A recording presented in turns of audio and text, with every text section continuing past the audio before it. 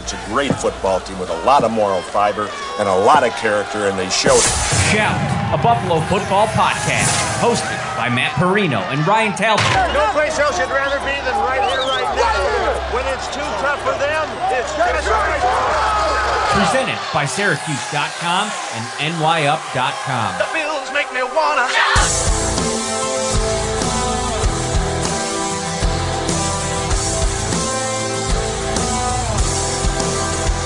What is up, everybody? It is Wednesday night, a little later than usual, 8 p.m. start time. I had a few things that I had to knock off, and our guest tonight was really nimble with moving some things around. So we were live at 8 p.m., like the real true definition of prime time. Shout Buffalo Football Podcast, back in your life, whether you're celebrating at home or away this weekend. Tops has all your fan favorites ready to enjoy for football, entertaining, or any occasion. What's up, Ryan Talbot? Hey, not too much. How are you? I was just about to say, what are we celebrating this weekend, though, now that football's gone? That's a great question. I'm trying to think. Well, honestly, I'm getting ready for the combine, so I'm pretty sure everybody can kind of just get their favorite mock draft machine up on the computer, head to Tops, grab a breakfast pizza for like breakfast or dinner, and then just fire it up and start, seeing who the Bills are going to take at 25, or maybe lo and behold, maybe a trade up. Like, I'm seeing a lot of like mock draft. I'm starting to dive into it here, and there's a lot of interesting names that I think could be in that 20 to 25 range that might be, depending on what happens in free agency. That's a long way down the road. Before we get too much into this thing here, Nick Veronica is joining us tonight. Nick, I got to be honest, I've been kind of meaning to have you on for a while. You've been back in Buffalo now for, I think, a little bit over a year. You're at 2 years. Wow. Time flies, man. You're over at WIVB. Tell us a little bit about, your role there, what you're doing. And then we'll get into your journey a little bit. Hey guys, thanks for having me. I got to tell you, commitment on the Sunday plans. You're like, what should we do? It's mock draft season. I mean, my tip for you guys would be like, we've had football so many Sundays in a row. It's kind of like when hockey playoffs start, there's a game on 20 something days in a row to start. And that first day off, like you got to, man, you're telling the wife, this Sunday, this is for you. We are going to brunch. Like that's the veteran savvy move here. All right. But yeah, I'm doing good. I've been here. I mean, when I moved back, it was like peak of quarantine. So it feels like it was just a blur, but yeah, I'm over at Channel 4. Matt, you're a part of our Buffalo Kickoff Live team. We love having you on. And it's going well. It's busy and it's a lot going on, but if there's something happening in Buffalo, we are probably on it. And it's going really well. Let's talk some Bills football, man.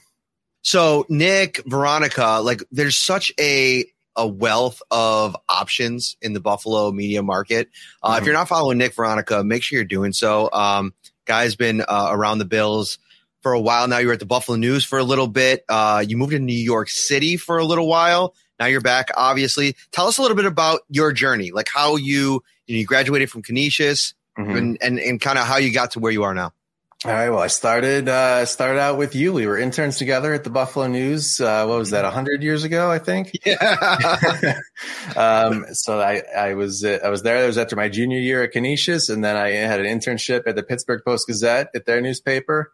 I came back after that, started at the Buffalo News, was working part-time and just grinding and working my way up. And Tyler Dunn, this summer, he left for Bleacher Report. And then I kind of just happened to be in the right place at the right time. And my boss, Lisa Wilson, trusted me. So thank you, Lisa, for that opportunity. And just kind of ran with it from there. So it's, you always think everybody thinks your life's going to go one way and it kind of goes like that. So things get crazy. I moved out to the New York City area. I was at NBC Sports for a while.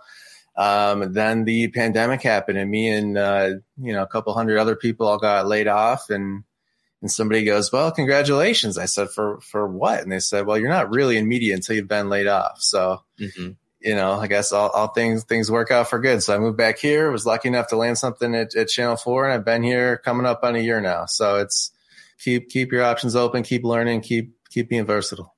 You can find all of Nick's Bills thoughts on the Process Pod. You guys have been doing that for how long now? Yeah, it's about roughly 2 years. Just before the pandemic, we started. By the way, you guys are both welcome. We need to get you back on the process at some point. Yes, definitely. And, all things Bills, obviously you do a lot of different things over at WIVB. I love doing the shows over there. But let's get into some Bills stuff, Brian. Where do you want to start off here with tonight? By the way, what do you got there? Smoothie. This is a little bit aggressive for the pod. I usually have a cup of coffee, but I was feeling so this is kind of a long story, but I've been like really slacking off in the gym. Like every time like the season, Nick, like you get I saw your tweet about it. The cold is a real factor. Yeah, and like you just lose kind of like that gym grind and like the heart of the season and the schedule. It's just you don't have a lot of extra time. I got family, I'm teaching, all this kind of stuff. So I lost it. Well, John Scott from Spectrum News, he made me join his gym. So I'm working out with him, which by the way, if you ever want to feel like an absolute incompetent dude in the gym, go work out for a day with John Scott. Although he's been great. He's like showing me all these new things. It's a great gym over in Orchard Park. It's great. But, so this week I've been 3 days so far. I've worked out and I had chicken and broccoli all day today. And I got to right now and I'm like, dude, I'm struggling. So I had to make a little bit of a smoothie, get some sugar going, some protein. Keeping it healthy though, like that. Yeah. Respect it. Yeah, excuse me for this. So go ahead, Ryan. Yeah, the 8 p.m. smoothie, just like the doctor ordered. Some Bills talk. Let's get into some quarterback talk, actually. A little recency bias. You were mentioning it before the show here, Matt. Good morning football. A little bit of talk today about Joe Burrow being the quarterback to beat in the AFC. I'd love to hear what you guys think on that topic. I think you said the word right there, recency bias. That to me, that's all that is. Nothing at all against Joe Burrow, but the AFC still goes through Mahomes and Allen as far as I'm concerned. Totally. And, Burrow was really good in the playoffs. Like all things considered, I thought he was probably playing behind the worst offensive line of any quarterback in the AFC. So I think from that perspective, kind of give him a tip of the cap. He was able to kind of withstand a lot of it on the way to a Super Bowl matchup against probably the scariest defensive line when they were playing at that level that you'd probably find in the NFL. I mean, Von Miller had a couple sacks. Aaron Donald had a couple sacks. I mean, everything that they built that line to be, they were in the Super Bowl. And I get it. And like he was in a position in the third quarter, late in the middle of the fourth quarter where you started to think, I mean, are the Cincinnati Bengals going to steal this game? And so when you come that close to a Super Bowl championship, I get it. But I mean, that is some hyperbolic early off-season content for the masses to kind of go up there. And part of you wonders about some of these national shows, how much they don't do that kind of stuff to drum up the interest. Like, like you say stuff that throws intended or unintended shade at Josh Allen. The mafia is going to excuse the irony here, but mount up on social media and absolutely go and try to destroy these folks. And to me, that's what it kind of was doing. I tweeted, I thought it was kind of like peak off-season content. I mean, we're barely into the off-season. But I would rank Joe Burrow probably third at this point in the AFC. I know a lot of people want to give some love to Justin Herbert. There's still that, Lamar Jackson. I'm not as high on him. I never was really, as high on him as most were. But I think, to Nick's point, it's Allen and Mahomes. Yeah, I agree completely with that. And then you had Kay Adams chiming in saying more success early in his career. And I get that it's year 2 for him in Cincinnati, but he's the same age as Josh Allen. That's the other thing you have to remember. Sometimes these players stay in college, and by the time they come out, they're a little bit older than some of these players in terms of how old they were when they came out. You have to remember that in his rookie year, the offensive line was bad last year too for Cincinnati, but he had T. Higgins and he had Tyler Boyd. Those early years of Josh Allen, the rookie year, you had Andre Holmes and Zay Jones and Kelvin Benjamin. It's not exactly apples to apples here. So, like you said, it's great offseason talk. He had a great year. This is not disrespect to Joe Burrow. I like the guy. I like a lot about him, but he's not in the same stratosphere, in my opinion, as Patrick Mahomes or Josh Allen. I feel like this happens after the Super Bowl. The Joe Burrow take is one side, and on the other hand, you got people, is Matt Stafford a Hall of Famer? No, Matt Stafford's not a Hall of Famer yet. This is, a couple years ago, right after the Super Bowl, Julian Edelman must be a Hall of No, you just really like the Super Bowl, and now you need something to talk about. It's funny. I was talking about this today on another show. I guess what did we learn from the Super Bowl, but like maybe a takeaway, if you will. One of them for me was, as stinging of a game as that was probably to watch for Bills fans, it probably was a little bit more so knowing that Josh Allen in that game against that defense probably does enough to win that game, and I think that's one of the things that I saw kind of percolating on social media during the game is like, oh man, the Bills or the Chiefs win this game, or the Bills win this game. They're better than the Rams. I don't know so much if they're necessarily definitively better than the Rams, but what I do think is that offensively, and Josh Allen, the quarterback, was much more kind of prepared to battle he was going to face with that defensive line because of his mobility, his ability to get out of the pocket. That's the part of it. I think maybe Kay Adams and Schrager, to a lesser extent, maybe what Kyle Brandt was trying to kind of get the point across, and he did a little bit to a degree, talking about just putting the film on from the Chiefs game and how Josh Allen played. But we're talking about 8 quarters, eight and change quarters from Josh Allen, some of the best playoff football that a quarterback's turned in history. And so, I think at this point, like, that's to me one of my biggest takeaways was how well I think Josh Allen and this Bills offense would have played in that game. Ryan, what about you? Yeah, maybe not Bills related, but I think the main thing I learned is stay the hell off of social media if you're playing in the Super Bowl. Eli Apple got absolutely roasted by wide receivers of opposing teams, obviously by Kansas City wide receivers who he called out going into the Super Bowl. Quentin Spain gets called out by Jeffrey Simmons of the Titans. If you're playing in the big game, just let that be your sole focus for the 2 weeks leading up to it. Don't hash out any kind of bad blood that you had with players that aren't playing in that game because, there's a lot of receipts that will get cashed in if you end up on the losing side. Yeah, absolutely. Yeah, Matt, I feel what you were saying. Before the game, I tweeted, every year you used to watch the Super Bowl and be like, are the Bills even like in the same league as these teams?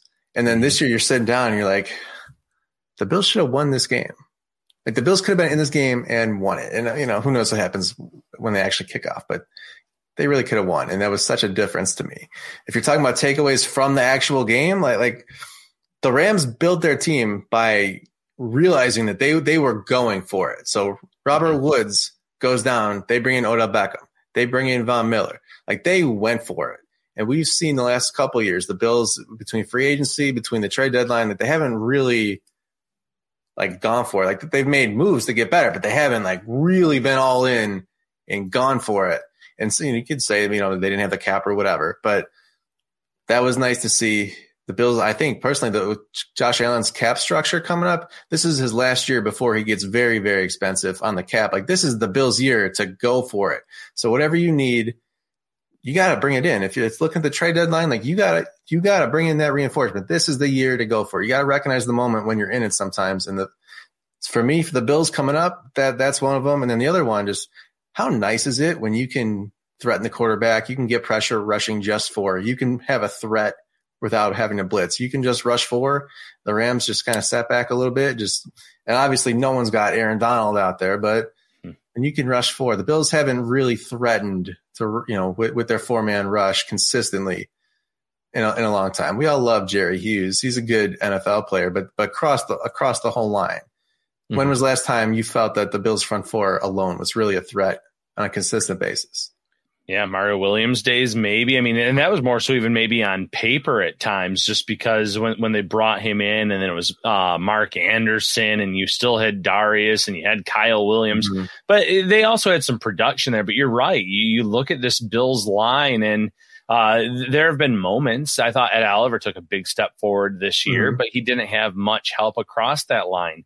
Jerry Hughes was recording pressures, but those pressures weren't resulting in sacks. And they have a lot of young guys. I agree with you. This is a team that needs to go all in this offseason, find that veteran pass rusher that one can be that immediate force for this team on the field, but can also help those younger players. And listen, Brandon Beane, he's tried a little bit in the last calendar year. They were in the race for J.J. Watt. They didn't end up getting him. He goes to Arizona.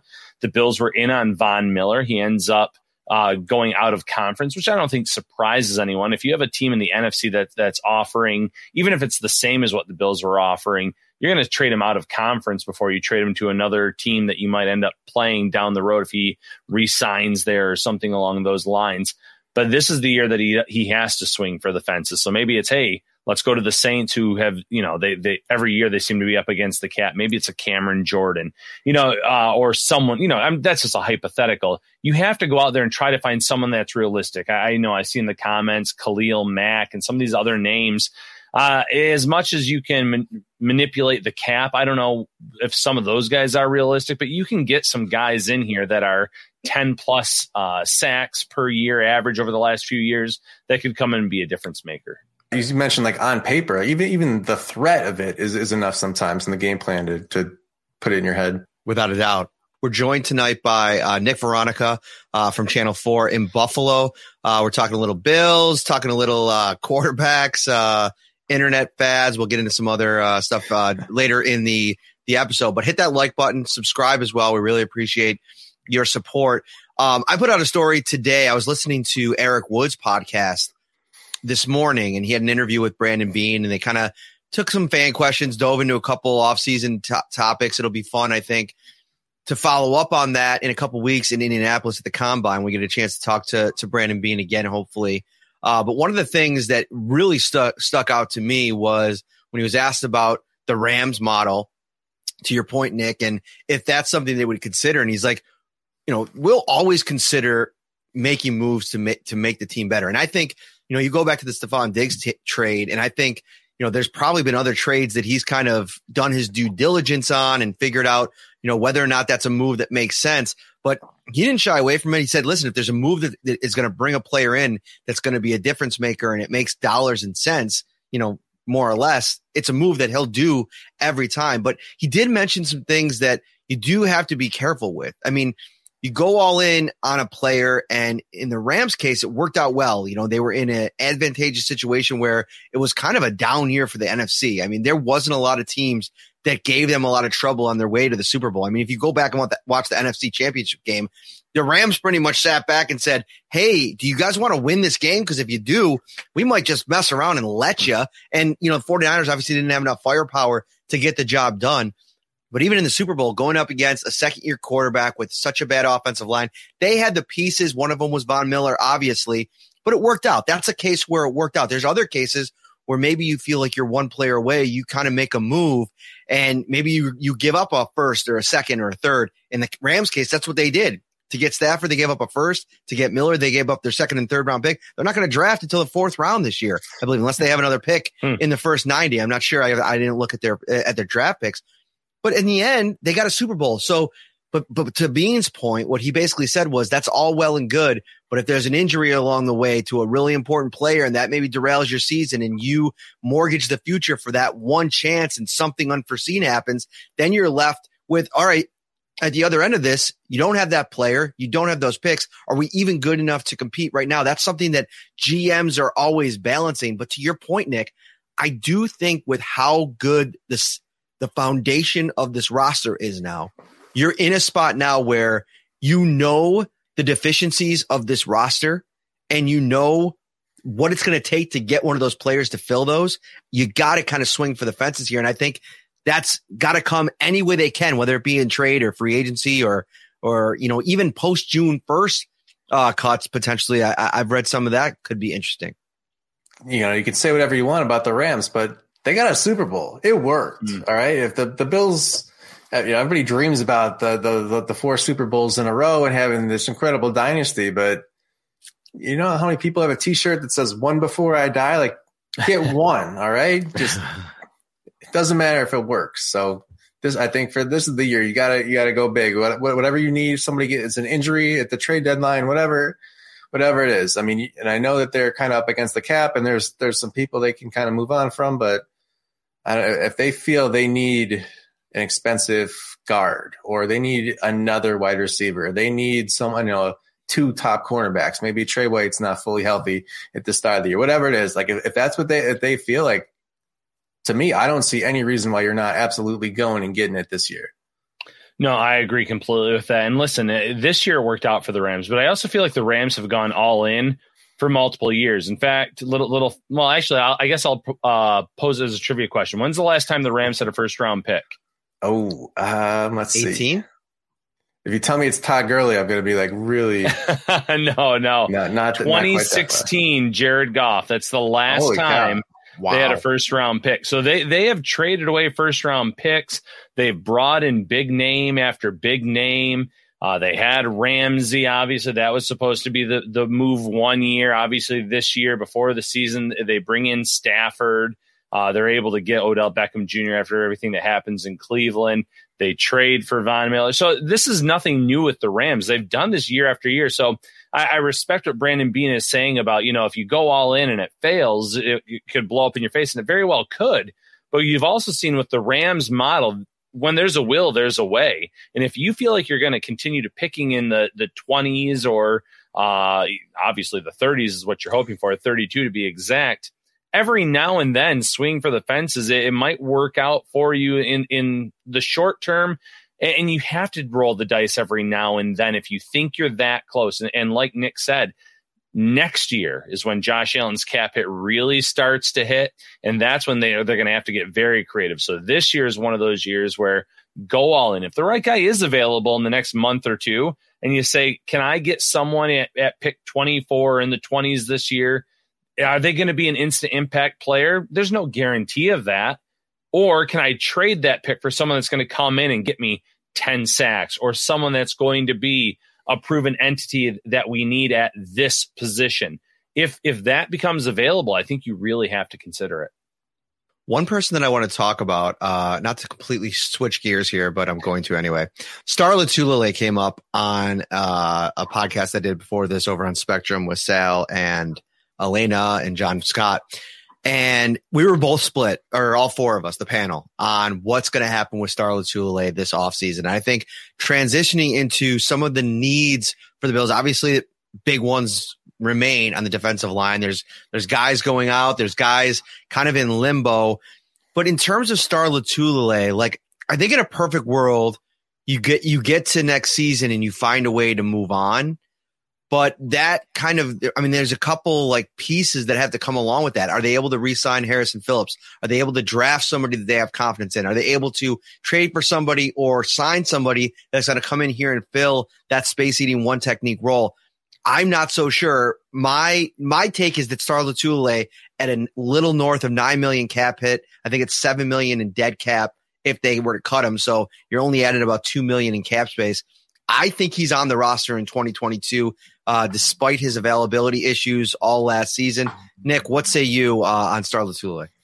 I think I agree with all of those points. I think the Bills are in a spot where, again, because you are going for it, if this was a rebuilding team, maybe you wouldn't want to spend that money. But if you acknowledge, you know what, he is kind of a backup at this point. I think he played 29% of snaps this season. But the Bills seem to like him, and they like what he can do in specific spots. And you know what? If you have a guy who fills a role, and McDermott's defense is based around X, Y, and Z, and if he does that for you, like, it's okay to have a few higher priced guys because you're going for it. And also a good point is if you were to cut him, I have it in front of me here. Yeah, $7.7 million dead cap this year. He only opens up $1.5 million if you were to cut him. Mm-hmm. You could post June 1st them, and then it gets up to like a little bit over $4 million. So I think if they were to cut him, that is what they would do. But you could even say, Star, you kind of lost your starting role. Would you want to restructure? Would you want to? I don't know. I think they might end up restructuring Darrell Williams. That's one of my other takes for the offseason. But because they signed him for tackle money, and now he's probably going to play guard. But I think Star, I don't think they have to cut him. Even like he's not going to be worth what he's being paid. But I think he still does something in Sean McDermott's defense that he likes. And I think just because of that, they're going to keep him around. Yeah, agree completely. The only way he's not suiting up for this team this year is one, if it's the post June 1st cut, like Nick mentioned, or two, if he retires and calls it a career. The cap savings just aren't there in terms of before that 1.5 with then again $7+ million dead cap. that's not Brandon Beane's style necessarily, especially for someone who, like Nick said, even though he's only playing about 30% of the snaps, he still contributes in meaningful ways on the field when he's out there. He's still someone that they like in this locker room, someone that they trust, so that there's something to be said about that. Yeah, he's never been a threat to really, rush the quarterback. You kind of know what you're getting with him, but they like him anchored against the run. They need kind of help against the run, and they rotate pretty frequently, so I don't see why not. I'm so mad. I was trying to look through this during the show before. I haven't been able to find it. There was a piece, I think it was either from Spot Check or Over the Cap, that had all of the cut candidates and whether they weighed it, why you should cut them or why you shouldn't cut them. And with Starr, it's funny because I don't think there's really any getting out of it. And the restructure idea is interesting, but at the same time, it's how much do you want this guy around for? He's been such this enigma. Even when he's been really productive, he's just been kind of an odd fellow. I mean, the whole COVID deal, to this day has not been explained. Why he opted out for a season, why when he came back he wasn't vaccinated and got COVID and wasn't the same after COVID, and no real answers there. And listen, do what you're going to do, but the whole thing just has this cloud of odd around it. And I almost feel like moving on from him in a lot of ways, the same thing would be accomplished with the Cole Beasley situation, is just maybe putting that in the past. But those are two big time pieces on both sides of the ball that, whatever you want to say about the off the field stuff or potential distraction stuff in the locker room, I get the sense that guys didn't really feel that to be the case, or at least rise to the level that it was a problem. And there's respect for what they bring from a football perspective. I think Cole Beasley's gone, honestly. I mean, I know he's still a good NFL player in some ways. I think they can get what he was giving them from Isaiah McKenzie. And I don't know what the players inside the locker room felt like in terms of distractions, but I don't know how you can say he wasn't a distraction just to the team as a whole. I mean, from, I don't know, what was August until the first half of the year when the Rodgers stuff started going down, who was a bigger distraction in the NFL than Cole Beasley? I mean, thankfully you had Rodgers and you had the Antonio Brown kind of taking over the distraction crown. But I don't know. I mean, Brandon Beane, I remember it was years ago. Somebody asked him, would you take a shot at Colin Kaepernick? I think it was the Toronto Star asked him. And he said, and he gave his answer, and he said, we're not looking to bring a distraction into this team. And if that's what you feel like, that's okay to feel that way, but then you got to be consistent in that. So especially given, Isaiah McKenzie, holy cow, there was an Isaiah McKenzie game this year. He was unbelievable against the Patriots. As long as he's not, maybe the Giants offer him huge money with the Bills guys out there. I don't know. But if they can get Isaiah McKenzie back, I think he kind of just slides into the Cole Beasley role. Yeah, Isaiah McKenzie is interesting because he loves Josh Allen. He loves playing with him. I mean, he said it on the Hot Ones Wings special that he did. This is for you, Josh Allen. He always saying, love Josh Allen. But I also don't know if he's the biggest Sean McDermott guy after everything that went down this year, getting benched, getting pulled. He's a Brian Daboll guy. We know that. So maybe even if money is similar or slightly less, I could see him going to the Giants to reconnect there with Daboll, or going somewhere where he gets more of an opportunity. And that's what makes Cole Beasley so interesting. I feel like you can't cut a guy unless you have that backup plan in place. And right now, I'm not sure that backup plan is on this roster. You look at some of those slot options that they have, you'd have to almost kind of go down the list, and Tanner Gentry's a guy that's on the future reserve list. Is he someone you really expect to step in? Absolutely not, and put up those types of numbers. It's just not realistic. Now, Beasley did take a step back this year. I think he was a little banged up throughout the year. Maybe there's something you can do with his contract. But it's just a tough sell for me, because I agree 100% of the distraction part. Someone that racked up over $100,000 in fines added on to that, not just the social media distractions, but the fact that he just didn't care about the fines that he knew he was going to be receiving on a weekly basis. There's something to be said with that, but you better have a backup plan in place, and a good one at that. Do you think he has any trade value? Matt, what do you think? Because you were actually mentioning this earlier. Yeah, I don't want to spoil it too much, but I had an interview with Mike Giannetti from SpotTrack.com. We're going to feature that on a podcast tomorrow night, a special Thursday edition of the show. And that's one of the things that he mentioned, and that he thinks Cole Beasley has a really, really attractive trade contract. Because there's no commitment past this season. He still provides value as a player. I mean, somebody in the comments is mentioning that he can still play in this league. I agree. I think in the right situation, I think he probably plays. And listen, if COVID's not as big of an issue next year, a lot of this distraction stuff probably for the most part goes away. Because I think even Cole, to his credit, as crazy off the wall as he was early on, and I can empathize with him to a degree. I get what he was kind of doing as poor of a job as I think he probably did. He thought he was kind of sticking up for guys that couldn't talk, that were scared, that they didn't want to get the vaccination for whatever their reasons were. And listen, whatever you feel about the vaccination, listen, I'm pretty outspoken of being pro-vaccine. I get it. If you don't want to get it, if you have questions and you're scared about it, it's a personal health deal. I get it. And so I can empathize with that part of it. But he can still play. I think that he's going to have opportunities elsewhere if he's not on this Bills roster.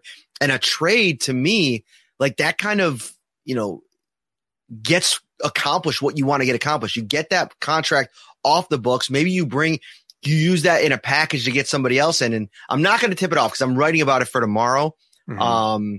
Scott Moranto is going to really like this article. So stay tuned. Did Mike Giannetti give you his Cole Beasley trade prop? He gave. I heard what he said on his podcast, and I don't know if that's it. Let's not give it away. No spoilers. Let's not give it away because I haven't seen. I haven't seen it. Yeah, I haven't seen it written yet, and I'm going to write it up for tomorrow because it's intriguing. I don't know how I can be talked into it, and I guess maybe we will just talk about it because it's it is interesting, and we can talk more about it tomorrow. But I don't like the idea of investing that kind of cap dollars in a running back. But to Giannetti's point, Christian McCaffrey is obviously the player. I wasn't going to spoil it for you, and you went. I know, but whatever. We'll talk about it. We're going to talk more about it tomorrow on the show tomorrow. But McCaffrey, he thinks, is going to potentially evolve into more of a slot receiver type of player. Maybe that's his future.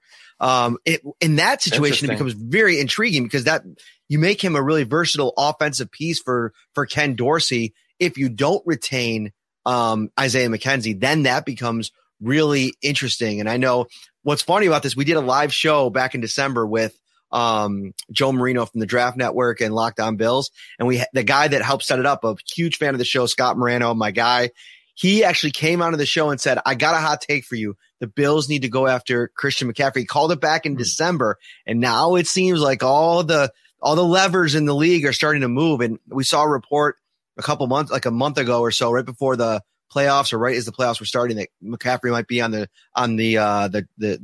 trade block, if you will. Mm-hmm. So very interesting stuff. Yeah, I think Cole Beasley's got a roster bonus due on the 5th day of the league year. So whatever happens is going to happen fast. Yeah, agree completely. And listen, we'll get more into McCaffrey tomorrow, the pros and cons of a move like that. But if he can stay healthy, and that's a huge if, that could pay huge dividends for the Bills after we were just talking 20 minutes ago about them going all in and really being serious about making this the year. If you have a healthy Christian McCaffrey, that goes a long way in accomplishing your end of the year goal. Here's something I want to throw at you guys. There's a lot of dollars to be had with restructures. We could talk about that if you want. If there's any that jump off the table to you, I think Deion Dawkins is probably the obvious one. There's players that you can move away from, obviously Cole Beasley, Darryl Dawkins. I think you'd save around $6 million, near $4 million for John Feliciano, $5 million for AJ Klein for a defense that plays 95% of their defense in a base nickel. So that's something to obviously consider after re-signing Tyrell Dotson. But the cornerback position is one to me that is very, very intriguing with how they attack this offseason, because you have Trey White, who's out right now. You don't know when he's going to get back. You don't know the player that he's going to be when he gets back, at least at first. You figure it's probably going to take him some time to get back to even close to what he was before the injury. You have Levi Wallace, who is a free agent and could possibly command quite the contract if some of the numbers out there are true. But he is a guy that started a ton of games for you.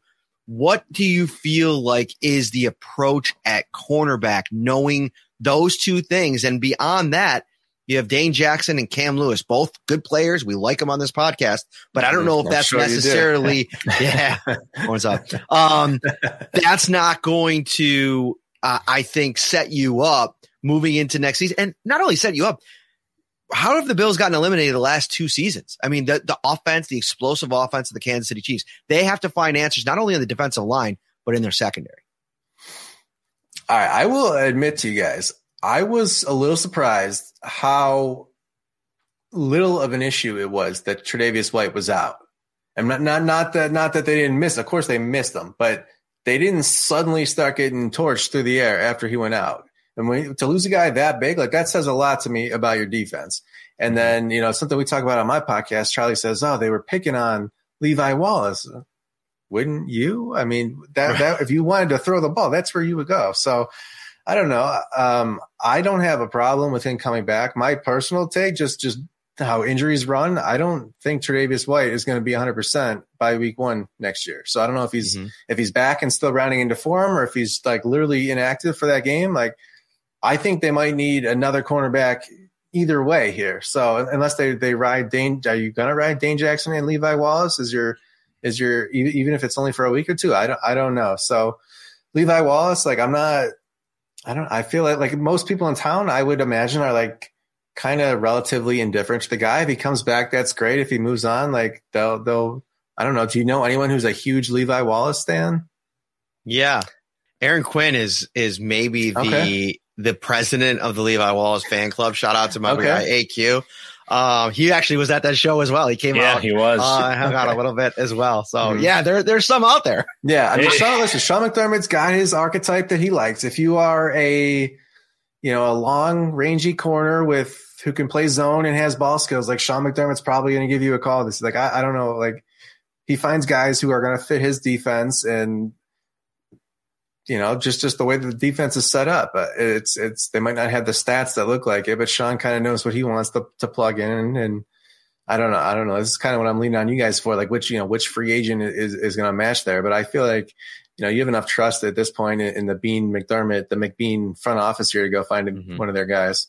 Yeah, it's really interesting. I wrote a story today about one of the best fits from ESPN Insider about the top 50 free agents. The only one that made the list as the Bills having being the top fit was Rasul Douglas, who was on a practice squad at the beginning of this year and then was signed by the Green Bay Packers. 5 interceptions, 2 of which went for touchdowns. Really reestablished himself in Green Bay. And then you go and you look at the market value, and he's listed at $9.2 million annual salary, and you're like, holy cow. I don't know if that's someone the Bills can bring in. And then you go and click on Levi Wallace's name in that same category, and it's $9.6 million. And I get it. Cornerbacks are hard to come by, and those market values aren't always 100% accurate. Some of those guys sign for significantly less. They sit on the market for a while. But that just kind of goes to show you that, maybe the player is better than the one you don't in that case. And Levi's been in this system for many, many years. The defense, like you said, held up surprisingly well when Trey White wasn't here. Obviously, other options. I'd have to look at the dead cap situation, but James Bradbury and the Giants, he has a hefty salary. He's someone that I've read the Giants are looking to get rid of. That might be more trade than cutting, but I'll have to look at that. But he's someone that was in Carolina, McDermott's last year there, and his rookie season.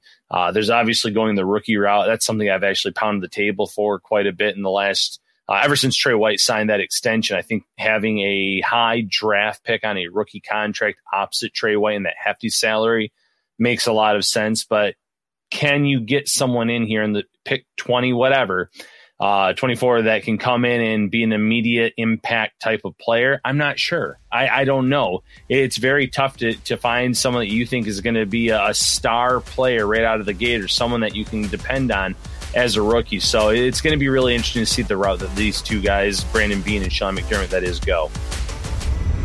Shout, a Buffalo football podcast hosted by Matt Perino and Ryan Talbot. Something else I wanted to bring up, I think I was kind of alluding to it and kind of going this direction, and then I decided to shift and go to cornerback for some reason. But Darrell Williams is one of those top cut candidates because of the money that he saves. And when you first bring that up, I feel like people get really apprehensive about it and really kind of stressed out, anxious, because if he goes, what are your answers in the interior? You got a restricted free agent in Ryan Bates, who, let's be honest, he had a really good run, but I still think there's a bit of an unknown there in terms of an every down starter moving forward. Are you going to sign him back to be the guy at left guard moving forward? You have Feliciano, whatever you decide to do there. Ike Bucker's coming off the injury. And then obviously Cody Ford. But I think for me, what makes moving on from Darrell Williams something you can stomach if you're the Bills and not be too concerned about it is because you're bringing in Aaron Kromer, who I think is a guy that has a ton of experience in this league. His offensive line was really good when he was here the first time around. He went and spent 3 seasons with the Rams, and I think probably could help Brandon Beane, kind of like Bobby Johnson did, to kind of target free agent guys. He knows a lot of people in this league, bring in guys that he can kind of envisions as fitting in his system, especially on the interior. And then you don't have to do what you're worried about, Nick, and pay a guy that you envision or you paid to be a tackle, and now you're paying him almost $10 million to be a guard. You can kind of go out there, find some more cheaper deals and build your depth that way. And I still think Brandon Beane mentioned this also on the podcast with Eric Wood. Don't be surprised if my first 3-4 picks again are on the line, on both sides of the line. I have a feeling that they go and they try to target a top interior piece anyway, whether it's a developmental center, whether it's a center of the future, if you will. I'm big on bringing back Mitch Morse, restructuring his contract. We can talk more about that. But I think that that's something that I wouldn't be too worried about moving on from Darrell Williams because I think there's options. Yeah, definitely agree with that. He saves a ton of money. He's one of my top cut candidates. He's got saved $6 million if you were to cut him, or if you made him post June 1, it's over $8 million. For a guy you signed to be tackle who didn't end up playing tackle, that screams, that makes sense from the dollar standpoint. But if the Bills like his versatility, or if they think, with a full offseason at guard, I don't know. It's something maybe you guys can tell me about. I feel like offensive line coaches, they all have like their own kind of like quirks in their style and guys that they like. And I'm not a film type of guy here. I don't know. I'm not going to say, in college he was playing, the wide zone scheme and blah, blah. Like, I don't know if Aaron Kromer likes him or dislikes him because of what he wants to do. I don't really know, but I think they can certainly move on. I think there's always people out there, and absolutely they need to draft some people on both sides of the line. If you were something that was coming across very apparent in the playoffs to me is they need help on both lines, interior offensive line and basically across the entire defensive line. So I don't know. A lot of the games, Josh Allen to me was almost overcoming poor offensive line play. And that was sort of amazing to see like this growth that, you're seeing from Josh, but it's like, imagine if he had time a lot of the time and didn't have to sometimes the amazing things he does, it's not because he's cool and he's showing up. It's like he had to do that to win this game because he was going to get killed otherwise. So, they need an upgrade there somewhere. If they feel like we're going to give him a whole training camp and he's going to be the right guy, I don't know.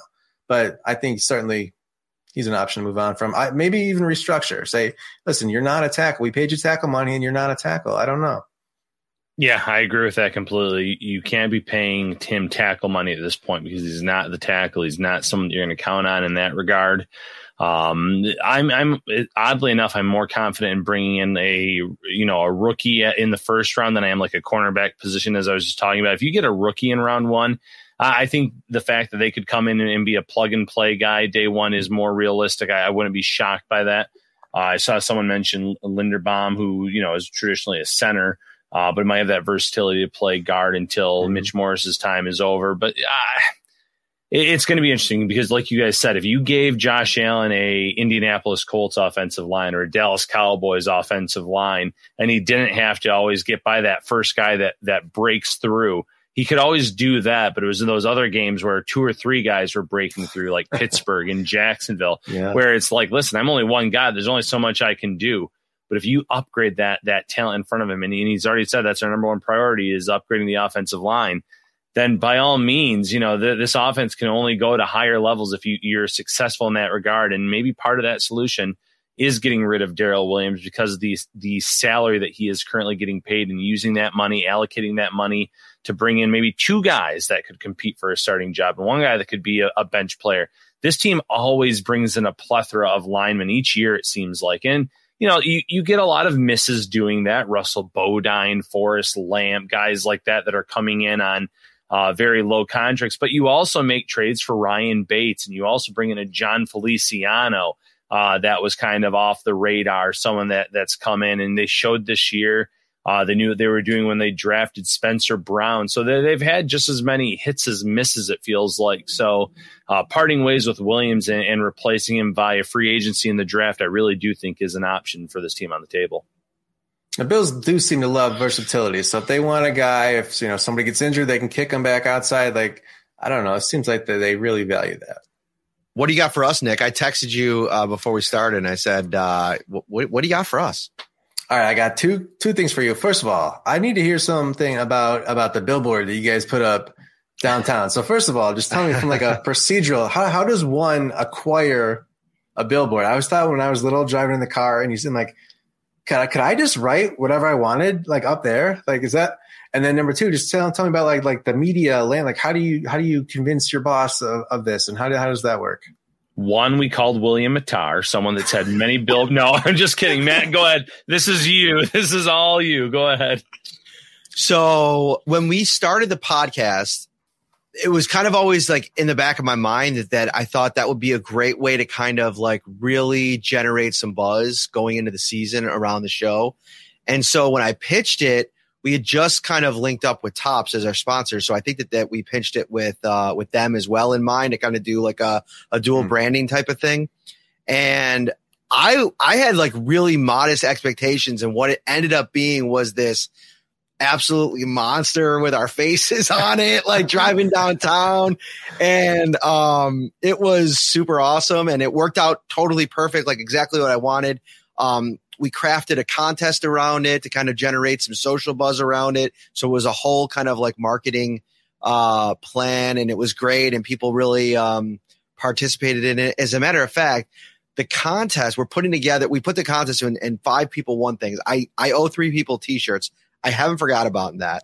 We had to get to the end of the season, and I'm still working out that. I'll get your addresses. I'm going to go through all that. But we have somebody that's coming on to the show. They won a guest spot on the show for a show of their choosing. That's still getting worked out. And then we're setting up a dinner, wings and beers dinner with Ryan and myself. And that's happening sometime probably in March or April. We got to figure out a date, but that'll be cool to get Ryan back up in Buffalo. But yeah, it was a really cool thing. It was you're taking a listener out for wings. Yes. They pick the spot, or you guys are picking the spot?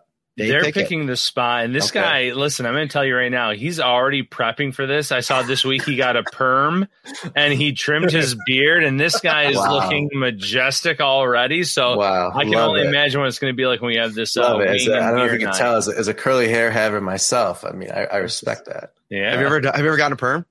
I got a natural one, man. I don't need to go get this. All right. This is all thanks, Mom and Dad.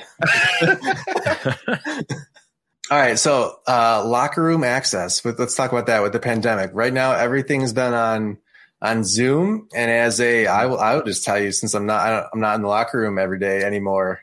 As a consumer, on one hand, you do get like everyone's got the perfect sound, and it's on Zoom, and it's like it's right there.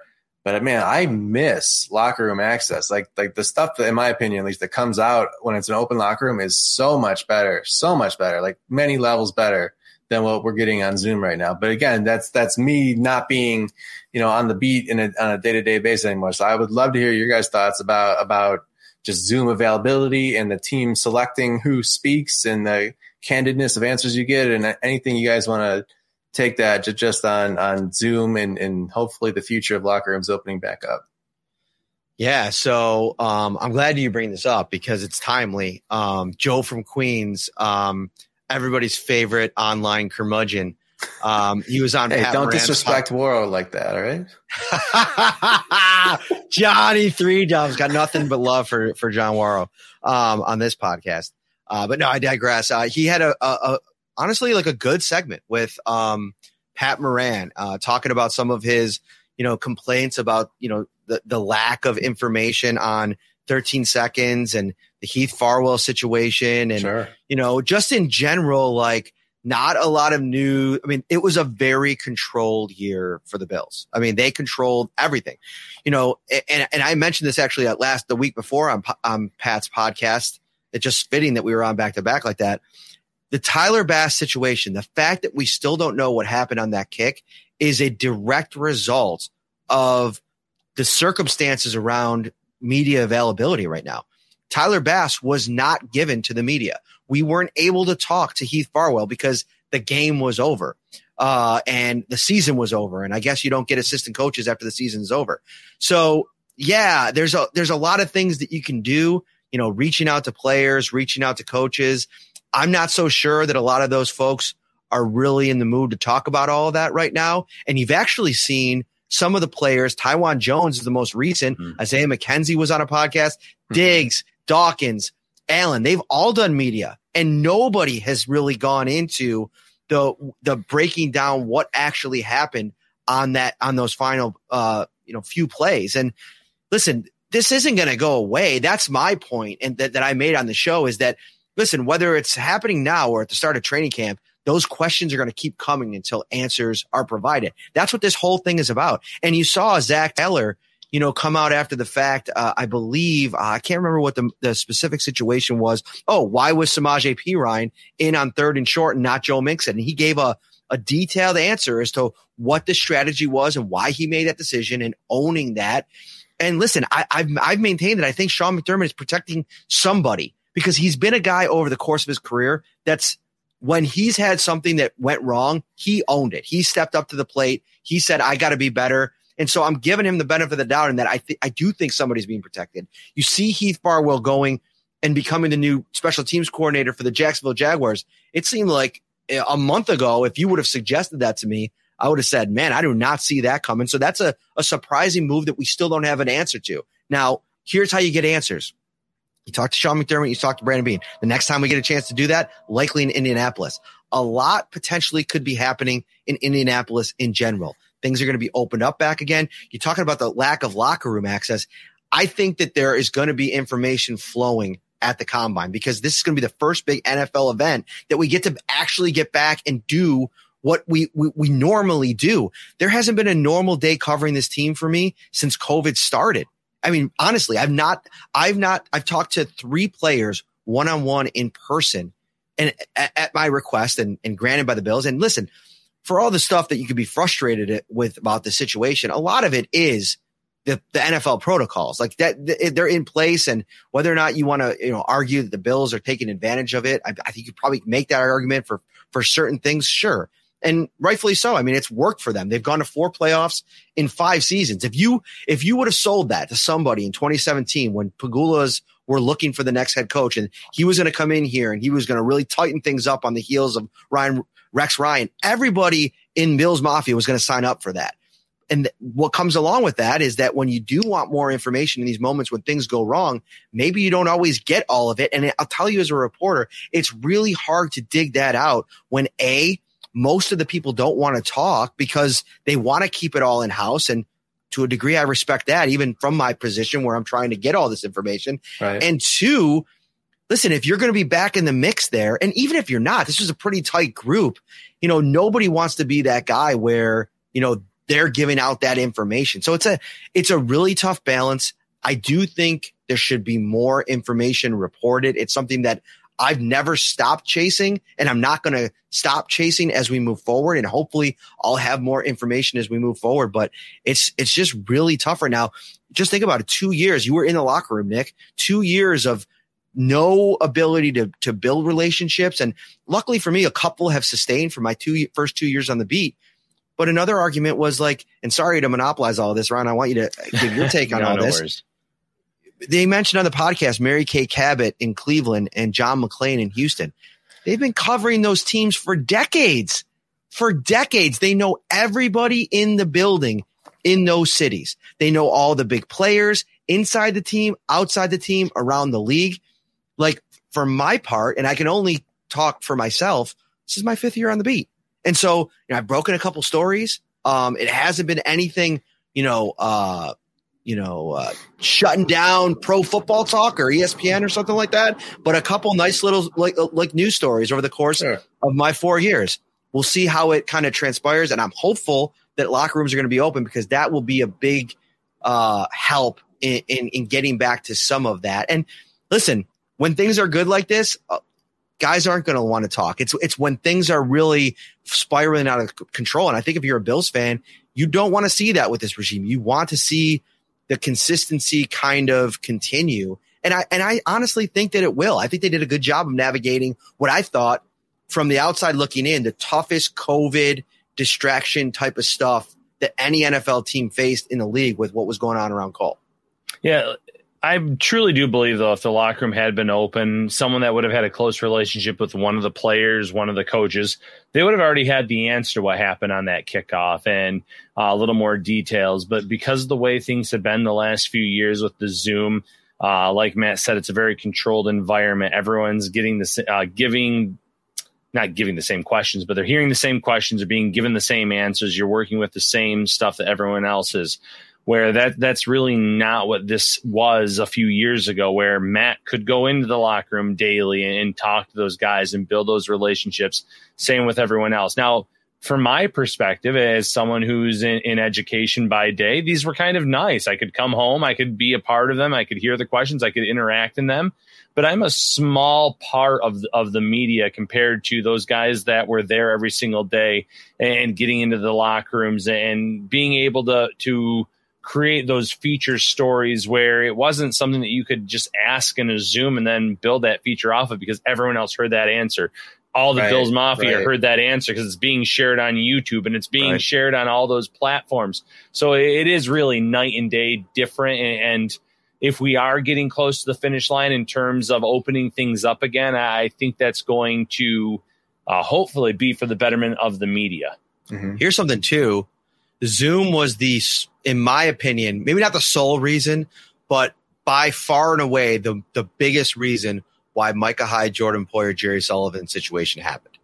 Because what happened in this environment is that the Bills control who we talk to. And when you send Micah and Jordan out week after week after week to answer the same questions, they weren't really the ones that really needed to answer for that game. But because we never talked to Jerry Hughes or Mario Addison or some of the other veterans on the team, Matt Milano basically never talks. That's in this environment. That's what's going to happen. And I almost felt like that was a storm that was brewing over the weeks as they were kind of going win-loss, win-loss, win-loss. There was probably a lot of frustration in the building. You saw it kind of boil over with Sean and Brian, I think, at one point when Sean was very kind of, he criticized, Dable and where the offense was and whether or not it could question kind of whether or not it could be fixed. So, I both are fingers crossed that this combine looks a lot more like what we're used to. We kind of can move more toward what we used to have because there's a lot of stories. I mean, Tim Graham to me is, one of the best in the biz. And some of the stuff that he's gotten over the years in the locker room, just off to the side. I mean, as young journalists, me and you, Nick, I mean, we've looked up to the guy for a pretty long time and watching him work in there and seeing what he's able to do. I mean, I've taken lessons just in my 2 years in the room with him to not have that access and be able to kind of, continue to work at that craft, which it is a craft. It's been a bummer. Yeah, something else I think about a lot is that not all press conferences are really made to be broadcast out to the world. Like these are not supposed to be like events where people ask questions for effect. Like we're not really in a press conference, or we're not in the locker room like to get likes. We're there because we're there on behalf of our audience who want answers to these questions, and it's not supposed to be broadcast out to everybody. You know who reporters are, that they know that they're on Zoom, and they might not even show up if it was a locker room, but because it's at a Zoom at their desk, they're going to ask a question that's it's about them. Mm-hmm. And then there's people like people will say, "Oh, this reporter looks so dumb on that Zoom today." It's like, he wasn't trying to look smart. He was trying to like say, hey, here's a thing that I think I'm probably wrong. Can you help me understand? And like that's really how people learn stuff. And it's, it's not the type of thing that's supposed to be blasted out to everybody. So it's weird. I mean, we stream Channel 4, we stream the Bills press conferences almost every day when they're on Zoom because we can and people care and they want that from us. And we're happy to do that. And it's easy to, see what guys are saying and be connected that way. But as a reporter, I gotta like, man, you could, you pull somebody off to the side or you talk to them after, or it's just not so public. And it's got like quiet guys, especially you get a feel for, okay, I can talk to Stephon Gilmore was like very quiet, but you could talk to him about a couple of things, or you could, it's not the same. And it's, I don't say this because the media needs this. It's like, we're trying to do better by the fans. And it's like, it's much harder this way. Thanks for coming to my TED Talk. Sometimes I just like to see the silence just permeate a little bit. Yeah. All right. How much longer you guys go here? I could ask you questions all day. Hey, if you got another one, hit me. I mean, I'm not sure. I mean, we're here. All right, listen, I'm always curious how other journalists like go about this in their own head. So you two, if I can give you a little bit of props, I would say of the reporters who are in tune with their web analytics, how their stories are performing, I would say you two have to be some of the top in that category on the Bills beat. And you guys know when there's a story that you've been working your butt off on, and it's we know it's good journalism and it's a great story, and it gets X thousand clicks, and then there's like a dumb story, or just not. I don't mean to insult you. Like let's say the sweet potato story that just goes nuts, and it's like in your head like which one is like made you feel better as a journalist. Then you see the numbers here, and I assume that you two are kind of in tune with that. Just how do you go about that? How do you weigh those in your head, doing the story that is good journalism versus is going to get engagement? And I know that you guys are kind of judged by that at your company. Like, I don't know how to feel about that sometimes, but I was curious how you guys feel. So, that's a really good question. And it's something that I feel like it's always like evolving for me in terms of what I think is a good story. Like, so for me, of course, the sweet potato story, we knew when we started kind of tracking down elements of it and the social engagement, that it was something that was people had general curiosity about what was happening around this thing. There was a story there. People saw the picture and it was just like, please explain this to me.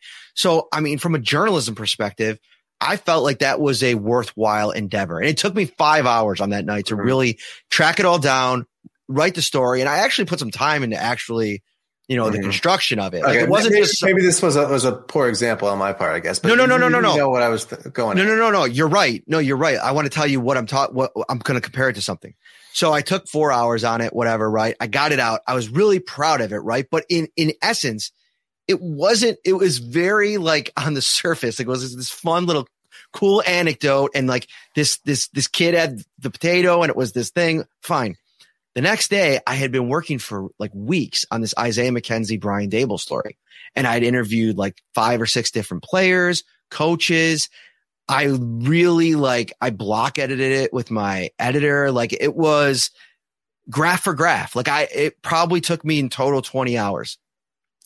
I'll tell you, Nick, that it did 4% of the views that the sweet potato story did. And I will also tell you, I haven't looked at it after the initial buzz of it, but at one point it was trending towards being my most clicked story in my almost 5-year run now at Syracuse.com. So yeah, that's the thing that we're always doing. First of all, I have a great editor. Shout out to Chris Baker, who had actually suggested that we try to write the story. Like he had been kind of tracking the buzz about it. And like he had this general question, like what's going on here? So whenever he has like a question, he thinks that we should do a post on it. We share that idea. And so I like to provide that.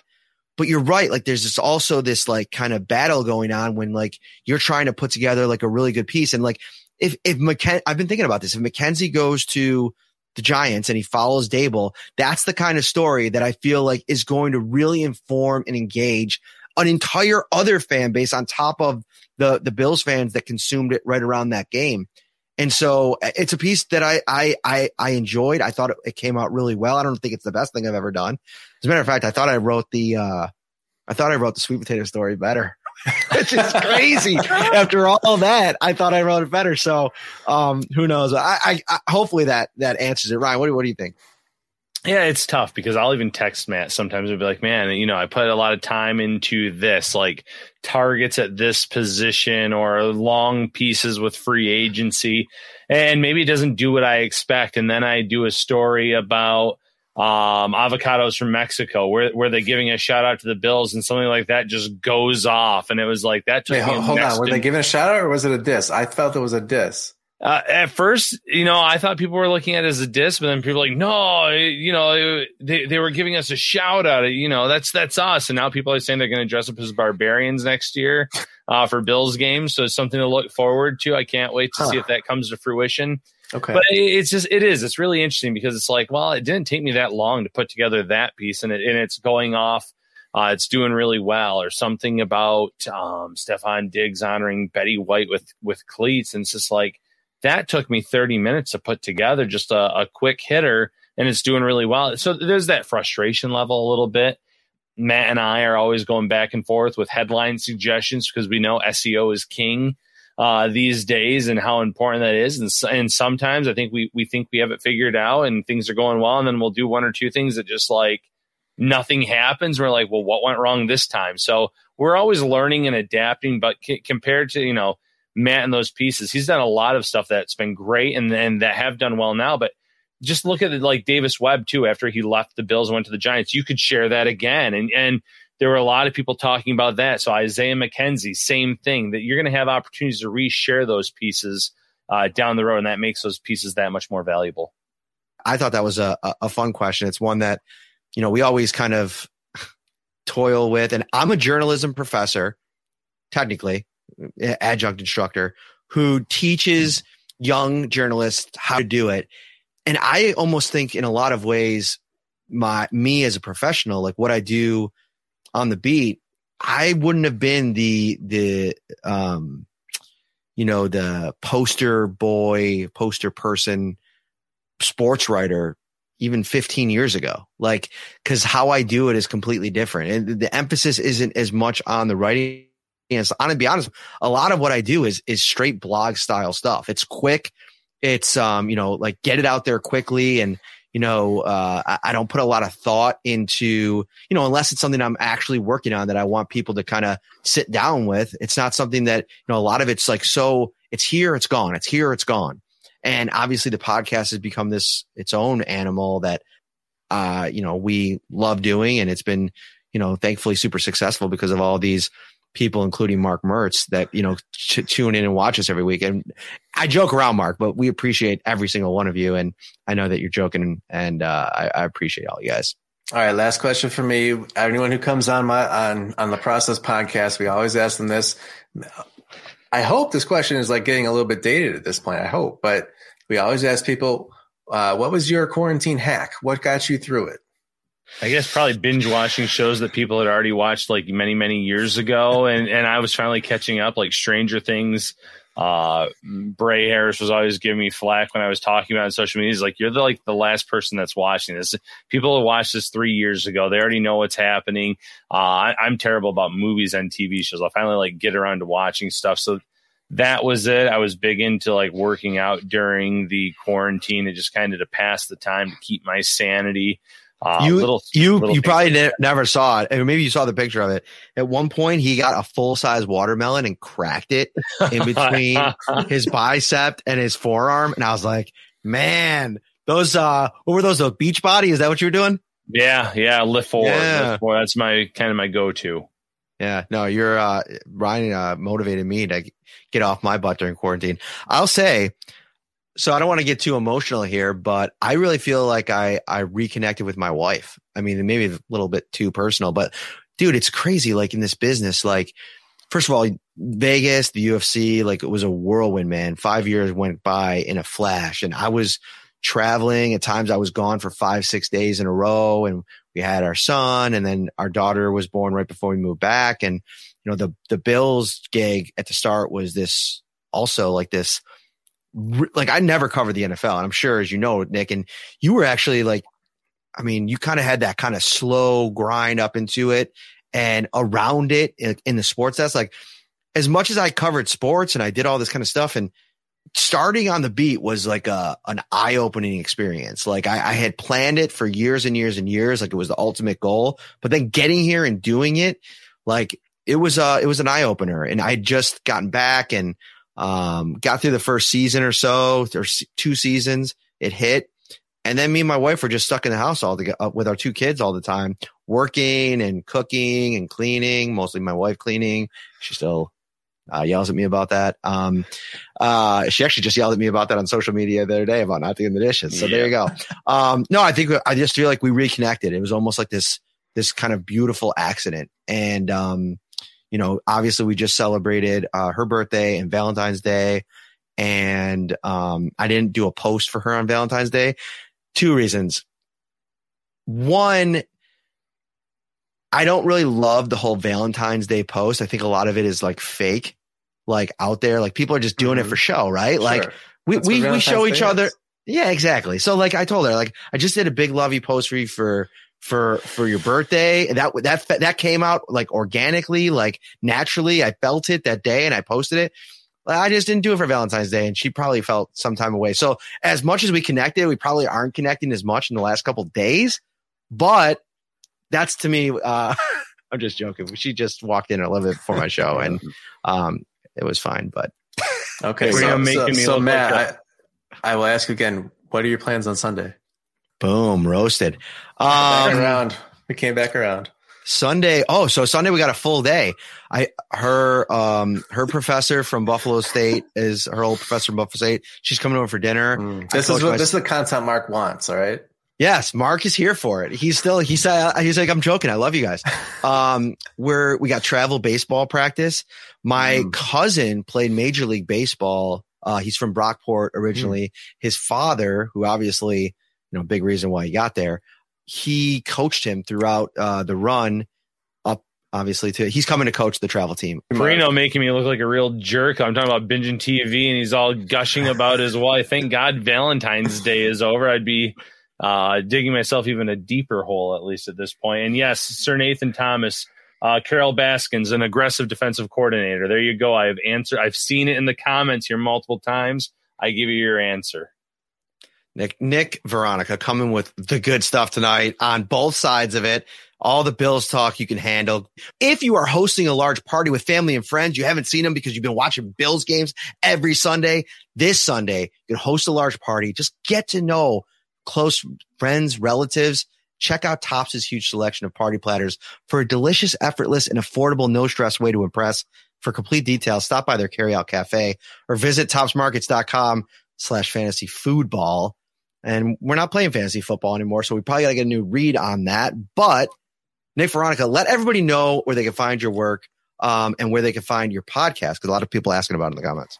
Sure. We are on Apple and we're on Spotify. It's The Process, a Buffalo sports podcast. That's me and my best friend, Charlie Wachowski. He's actually moved down to Atlanta, but you would never know because he's always talking about the Bills. But yeah, we talk about Buffalo sports. It's mostly Bills, but we'll get into Sabres. We'll get into, I don't know, whatever sounds interesting. We like having guests on. We just had, we've had a bunch of guests lately, but I saw it. Was it Leone? Yes, we had. Okay, so we had 2 hats, 1 mic. He's like a local professional sports bettor or fantasy sports player. He didn't like me using sports bettor, but if you ever wanted to know what, can you make a living off of betting or fantasy sports? I asked him about that. Hit me up on Twitter. It's just at my name, at Nick Veronica. I'm on Facebook.com/by Nick Veronica, and definitely check out Channel 4, WIVB.com. You can find Matt on Buffalo Kickoff Live. Ryan, you got the green light from me. As far I don't have enough pull over there to really get you on. But if you ever need somebody, let me know. And hey, if you're listening to this, you're in journalism, you might want to work on my team. We are hiring at Channel 4. If you want to be a digital producer, if you got 2 years experience, slide in my DMs. we're looking. So it's tough right now. I hear you. I was just about to shout out to my class and say anybody graduating, but then you said 2 years experience. So get to work, people. Hey, listen, if you were in media, you would not let that deter you. There you go. Great stuff. Mr. Nick Veronica, this was awesome. Let's do it again sometime this off season. Thank you for taking the time. And everybody, thank you for watching. Don't forget, tomorrow we will be right back in your lives. It is going to be probably a 45-minute pod tomorrow. You'll get my interview with Mike Giannetti, a lot of great nuggets. You're going to want to tune in for this. Ryan and I will have our reaction to that interview. Some big names, not just Christian McCaffrey. Get ready for this. Have a good one, everyone. Take care. Shout, a Buffalo football podcast, hosted by Matt Perino and Ryan Talbot.